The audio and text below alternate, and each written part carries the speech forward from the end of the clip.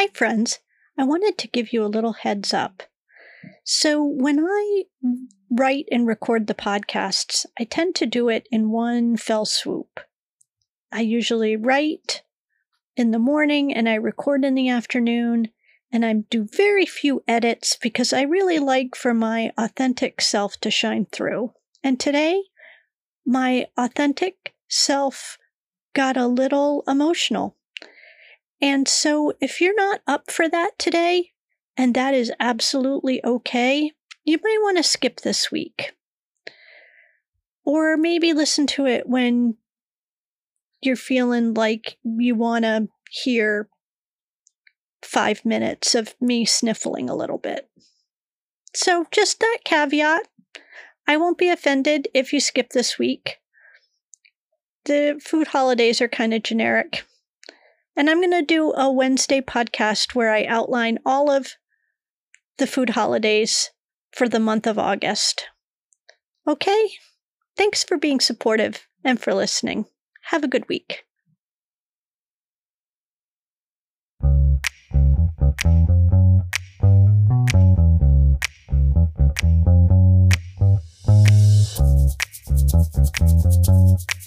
Hi, welcome to the Cake Adjacent Podcast, a once-a-week update on all things food, family, community, gardening, whatever. We call it SideCar. If it has to do with the rituals around food and holidays, making food or taking it places, or remembering what we were eating during important times in our lives, we'll talk about it here. Hey friends, it has been another week. Funny how they just keep coming, isn't it? Work has been very work-heavy, and it has been very hot here, and I do not do hot well. So I hope you are all staying hydrated and cool wherever you are. How about a check-in? It has been about 28 months since the pandemic really hit us. Almost 7 million people have died, and more than 1 million of them right here in the United States. And there are more than 600 million confirmed cases as of the writing of this podcast.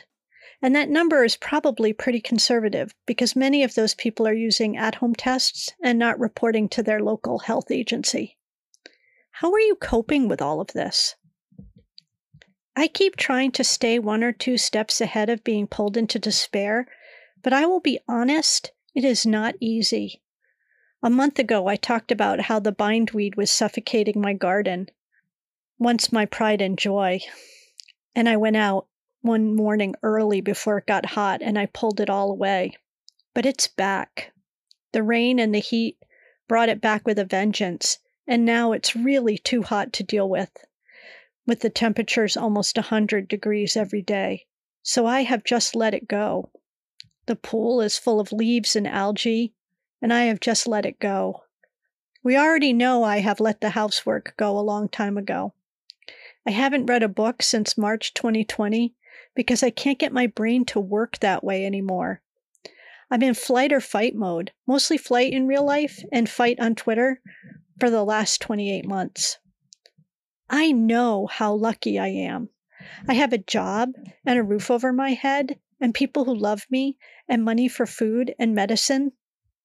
Not everyone has all or any of those things. This week, I was sadly reminded that sometimes those things aren't even enough. A friend of mine from Providence died on Friday. The demons that he had been trying to outswim just caught up with him, and he slipped beneath the surface of the waves of despair. Our mutuals said that our friend, someone with a gigantic, buoyant heart and a 100-mile-an-hour creative brain, hadn't done well during the isolating times of the pandemic, and he disappeared down a bottle. When your whole shtick, your routine, your raison d'être is bouncing off of others in some fashion, having that disappear is impossible to live with. I can't help but worry about the toll this pandemic is taking on our collective creative psyches, and how it continues to light up our trauma centers every single day, and what it will take for us to figure out what the new normal is going to be. And I'm not talking about a politics new normal, because that's a whole different discussion for a different podcast. I'm just talking about our ability to cope. our need to connect with other people in meaningful or even trivial ways, knowing when to send up flares when we need help, and knowing how to look for those flares from our friends and family, and having the emotional bandwidth to be able to help them. But even if you're an introvert who has said that working from home and not having to go out has been your dream, I worry about you too, because no matter how we say otherwise, we aren't islands. No matter how much we say we love solitude, we still have a need to be seen and to be heard. Where's all this coming from, you're asking? Or maybe you're not asking because this seems to be a common refrain from me, isn't it? Because I spend so much time remembering things when I'm writing. They're like lightning strikes in my brain or fireflies that light up long-forgotten places. And in the remembering, of course, is the comparison from those things to the things happening now. And we all know that comparison is the thief of joy. 10 years ago on this past weekend, I was in Boston with my Red Sox friends, making breakfast for a house full of broken misfits and orphans. We came from all corners of the country for a kind of reunion, and we stayed in this big, sprawling Victorian just outside the city in Watertown. That night, some of us had gone to see some other friends at a minor league baseball game, while others met different friends at a bar, and we all stumbled home to our beds. In the morning, I made breakfast for everyone. We had bacon and eggs, and I brought a big bag of peaches, and I cut them up into little cut glass bowls for everyone. And it was kind of a rolling breakfast because everyone got up at different times. Later, we'd go to a baseball game together, all of us, meeting up with another 30 friends. And the next morning, we did it all again, standing in this incredible light-filled kitchen, which belongs to someone else now, eating our bacon and scrambled eggs and our strawberry jam on toast, and then a tour around the yard where I named all the plants and flowers while watering the garden. It was the first social outing of any kind since my father had died 2 months before, and this group of friends had been such a rock for me.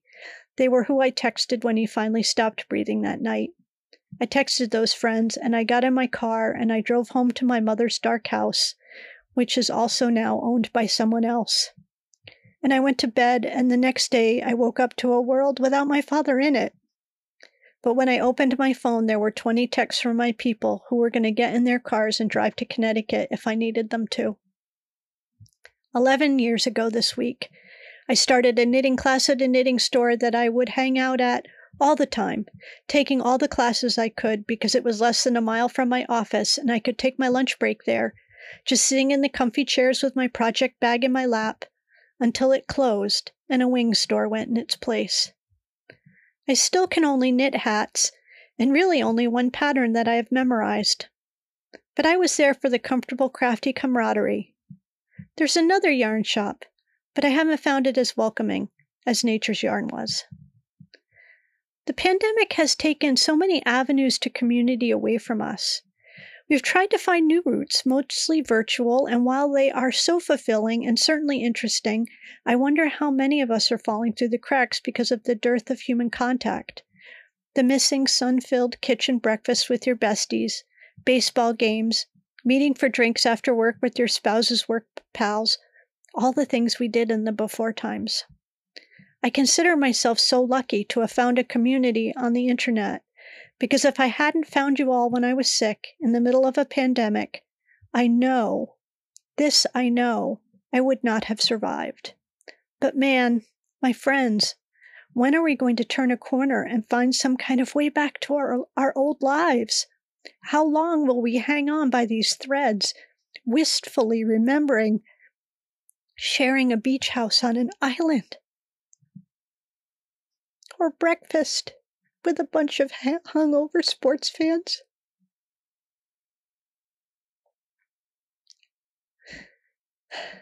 Sorry. It's been a week.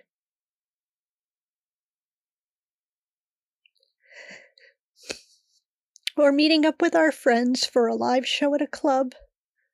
Or, oh my God, even in-person work meetings with donuts and coffee. Remember those?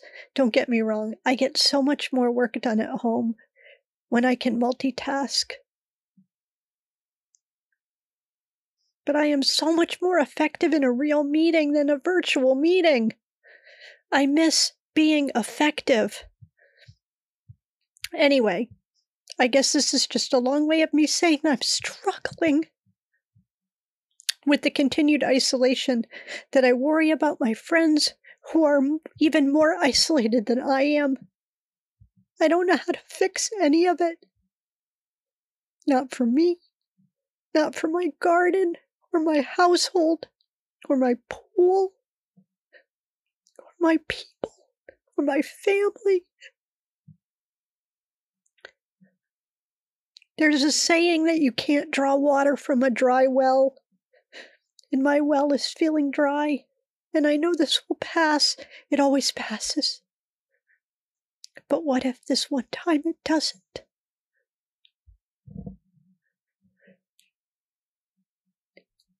So in other news, cherries have been on sale everywhere.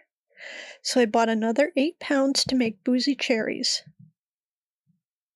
I made the first batch last week with brandy, and the next batch will be with vodka, lemon, and vanilla bean, I think. We're pretty deep into peach season, so I probably will get peaches this week at the farmer's market and make some more peach jam, or maybe some peach and black raspberry sauce. Speaking of peaches, there's been this great peach cream cake at Wegmans. I highly recommend it. It's a very light cake layers with peach and whipped cream in between, and a pecan and whipped cream streusel top. And I have to say I don't love the streusel top, to be honest. I tend to just not eat it, but the rest of the cake is so delicious. It is perfect any time of the day, but especially at breakfast. And speaking of breakfast, we've been eating breakfast for dinner the past several nights.